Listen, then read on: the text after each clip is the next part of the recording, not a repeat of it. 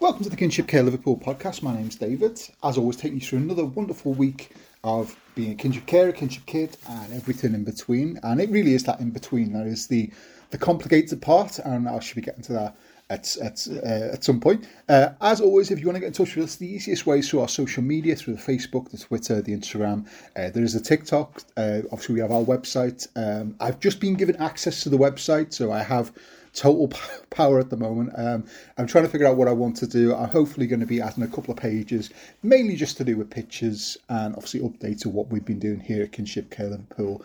And it's always nice to hear what people are doing and what people would like to see. And hopefully, once the podcast has its new platform, which should be coming in January, that will all be linked in with the website. So big things coming with that, and obviously big things coming in 2023. And it seems mad to say it's 2023 in like less than a month, well, less than a time of recording, 20 days, something like that. Obviously, we're coming up to Christmas, so that's always good. We just had our Christmas party here at Kinship Liverpool, which is always fun. We've just had our AGM meeting as well.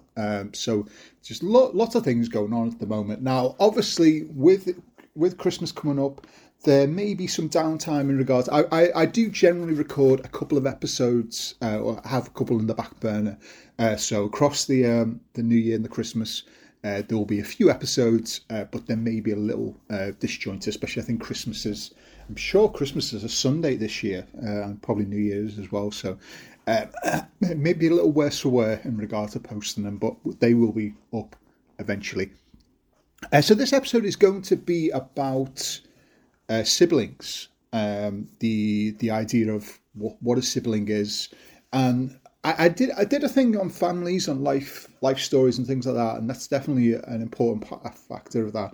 But it really is interesting when you actually think about siblings. If you are a kinship carer and you've only just taken in the one child and that's all you have, it's not as complicated. I mean, but when you do have an established family there, daughters, sons, whatever it would be, it can add quite a lot of confusion to the mix, especially if they're of a younger age. We took our kinship kid when he was only like 2-3 months old. So he basically, although it's that complicated thing of he knows who his mum and dad are, he knows who his mum is anyway, but we are seen as his parents. He calls, depending on his mood, he'll call us mama and dada and whatever it would be. However, when it comes to the siblings, obviously we have, before we took on our kinship kid, we both had daughters from previous relationships, which adds a whole different complicators. For our kinship kid, there is a half sister and a stepsister. Plus, during our first initial year of having our kid, we got, I don't want to say my wife got pregnant. And so while he was, I think there's about a year between them, between him and our daughter. So he thinks of her completely as his sister, which is a bit strange because they're not actually sisters. None of them are sisters, brothers or anything like that. They're all cousins. And I think actually, being even more pedantic about it, they're actually second cousins because it's the cousin that we took, that we got the child from. But you don't really want to do things like that. You don't want to be sort of labeling, you are a cousin, you're not a brother, you're not a sister, you're not a son, daughter, whatever it would be, which can be really, really confusing. And I think that's the main thing with children, is that it can be so confusing for them to listen to people talking about daughters and sons and brothers and sisters and not really knowing where they fit in. And fitting in is really one of the basic aspects of a family life. They want to know where they fit. We've had him, since he was three months old. As far as we're concerned, he is. We don't want to call him even foster son or kinship kid. Whatever it would be. He is essentially our son, even though he's our nephew. Or great nephew, even your second nephew. I forget how it is. Nephew second, twice removed. but it is complicated, especially when you get to things like birthdays, and you're not really sure what kind of card you should give them. Whether you should give them a son card, foster, you see those cards, and they're well-meaning, but you get those cards that say things like "you're like a dad to us" or "you're like a mum to us," and I understand. There's a misplaced meaning there, and I understand it. It's when you're literally confused. I come from a family that was divorced, and for a long time I didn't know what to call my stepdad. I didn't know what he was always. I called him by his first name, but so when it came to Father's Day, when it came to birthdays and Christmases, I didn't know what card to get him. I think I usually just went with football because that's what he was into. And I think that is the complicated thing. You do get children who don't know where they fit in, and a lot of times that's where the life stories is a really important thing to do. And obviously, I did an episode on this a while back, and it's definitely something I would recommend if you are still got a social worker involved, or a play worker, or an after SGO team or anything like that. I would recommend asking whether there's any opportunities to do life story work with the child, with the family, just so they've got an idea of their place. Because again, that's the main thing. They don't know whether they are coming or going, and they don't know whether they're a brother, a sister, a nephew, a foster child. It's a very difficult, especially when you don't want to label a child. But they do really desperately need some sort of sense of belonging, which is definitely what you need to do. The one thing I would always say, and I think I said this on the last one, I think it's like, what's in a name? When you get called dad and mum and uncle, and when I get called Dave, and it's complicated. Our family was complicated enough with stepsisters and half sisters, and one calling you dad and one calling you Dave and one calling you your uncle, and it becomes even more complicated because you're not really sure what you're meant to answer to, and you really the answer is always, it's whatever they feel comfortable with. If they feel comfortable calling you dad, let them. If you feel comfortable calling him son or daughter, or whatever it would be, it's always about what's more comfortable to them.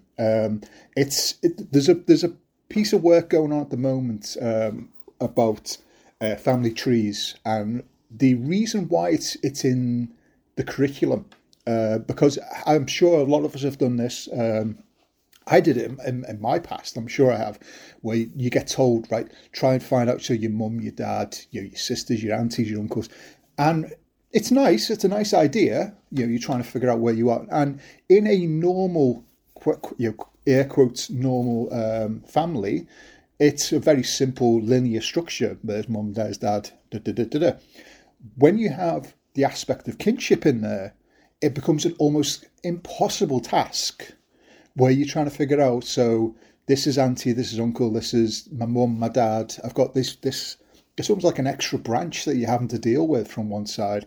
And there's been a lot of work recently being put into the sort of the social and emotional damage that this can do. But when they realise that their tree doesn't look anything like their friends, and they say in an atypical family it is mum, dad, the siblings, and then you got granddad, aunties, uncles. But in a foster child or a step family or a half sister, anything like that, it then becomes you've got several aunties, great aunties, foster. It's so complicated, and there's a work going on at the moment about whether this is something that's helpful for the child, or whether it should not be in any sort of curriculum. Because really, again, what purpose does it give other than to single out a lot of families? It seems strange to say that the 2.4 children family with grandparents and very defined families is completely, it doesn't exist anymore, really. I mean, it didn't exist when I was a kid. There's so many people where you don't know anything. You don't know who your mum and dad. There's people who are fostered, people who are. I mean, there's so many people in care where if I mean, I found it difficult to do it as a child who was from a divorced family who had step sisters and half sisters and all these other things. It's complicated enough.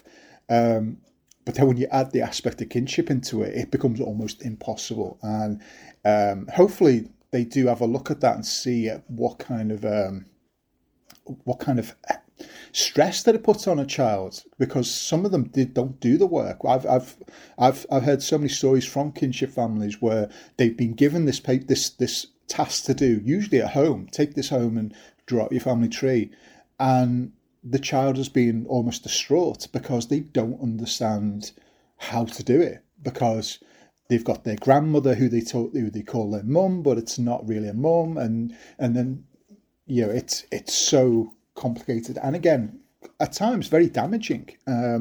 So in regard to siblings, it's always about what is the best thing for everyone involved. If you start treating the child like they are like an intruder, like they are just someone who's there, then it becomes very difficult for everyone involved, especially that child, because then they don't see that sense of belonging, which is a lot of times what they want. They want to be able to be part of the family. They want to join in. They don't want to be and also as an afterthought. They don't want to have to sit there and think, well, which card should I take?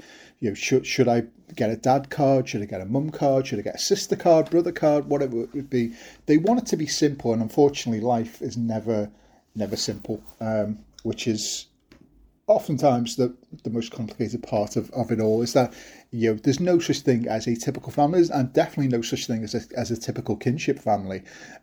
You could probably ask any group that you're part of in regard to kinship and ask for the makeup of that family, and it will be completely different to the next person. There are certain traits, as I say, I mean, it used to be called grandparents plus, mainly because it was grandparents doing that, but the aunties, uncles, friends, sisters, there's a reason why it gets really, really complicated with all of this. So the best advice in everything is that you have to go with what makes the child comfortable and happy.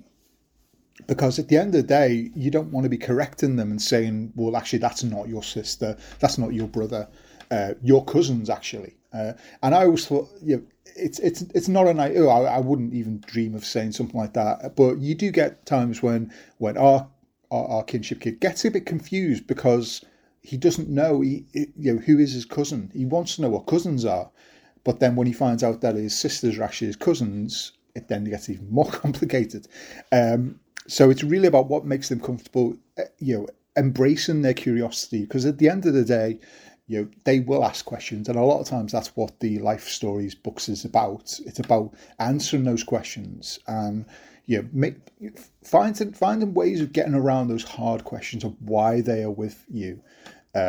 Some people they never learn, and it's that complicated thing of, if it's something, especially in regard to trauma, in regard to neglect and abuse, do you want to shield them from them, or do you want to make them aware of it? Is it in their best interest? You see this a lot with like fostered and adopted children, where they want to go and find their family, and then they find out that they're in jail, or they're dead, or they're this, or they're that, and it's or they've been involved in something, and they shouldn't ever be involved with them. That they've been taken off them for a reason. As I say, it's very rare to find a kinship family where the origin of the kinship family isn't, and I don't want to use the word horrific, but that there is some negative aspects of it. There's neglect and abuse and everything else in between, and it is very very difficult sometimes to actually even explain that to yourself, never mind to a child up to the age of 18. Now, obviously, once they turn 18, if they've got all those questions and they demand the answers, it's whether you want to give them the answers. But if they are wanting those answers and needing them, then you have to sort of go with your gut and see what goes on with that. but it's definitely something that you have to look at. So it's a bit of an off tangent, mainly talking about families, but it is about, siblings is quite it's quite a good bond to have, especially when they're younger ages. The best thing about kinship groups, and I'm sure everyone who's listened to this who's part of a kinship group, we all feel like we're a family. I feel like I've got about 10 new aunties and uncles, because it does feel as though you can just go up to people and say, I need help with this, or what, has this ever happened? What do you think? And we all learn from each other. And that's mainly the thing that, a lot of these groups, it would be great if we could be acknowledged more, funded more, given the support, the expertise, get some groups involved. Make it so that we don't have to struggle to find that information, which is generally what I always find is the most heartbreaking thing. It's never really for me about the money. It's always about having to spend hours and hours trying to find things, and that's never a good thing. So I say a little bit of a tangent episode today, but I wouldn't expect anything less from myself. But as always, if you want to get in touch with us in regards to anything to do with kinship, if you want any information, if you want to get pointed in the right direction, and sometimes that's all that people want, is just to be pointed in the right direction, please do contact us through the website, through our email, through the social media. If you contact us on Facebook, we generally will try and contact you, or again point you in the right direction, because a lot of times the main issue that we have is obviously with us being Kinship Care Liverpool, a lot of our expertise and funding and things like that are directed at people in the Liverpool area and people dealing with the Liverpool Council and those type of things. So we can never guarantee that what we say will be correct, simply because something in London might be different, or something in Scotland might be different, or somewhere else. But we'll always, especially in regard to like national and and general advice, we'll always obviously point you in the right direction, or and help with that. So that's all from me. Thank you much for listening. My name's David, and you've been listening to the Kinship Care Liverpool podcast.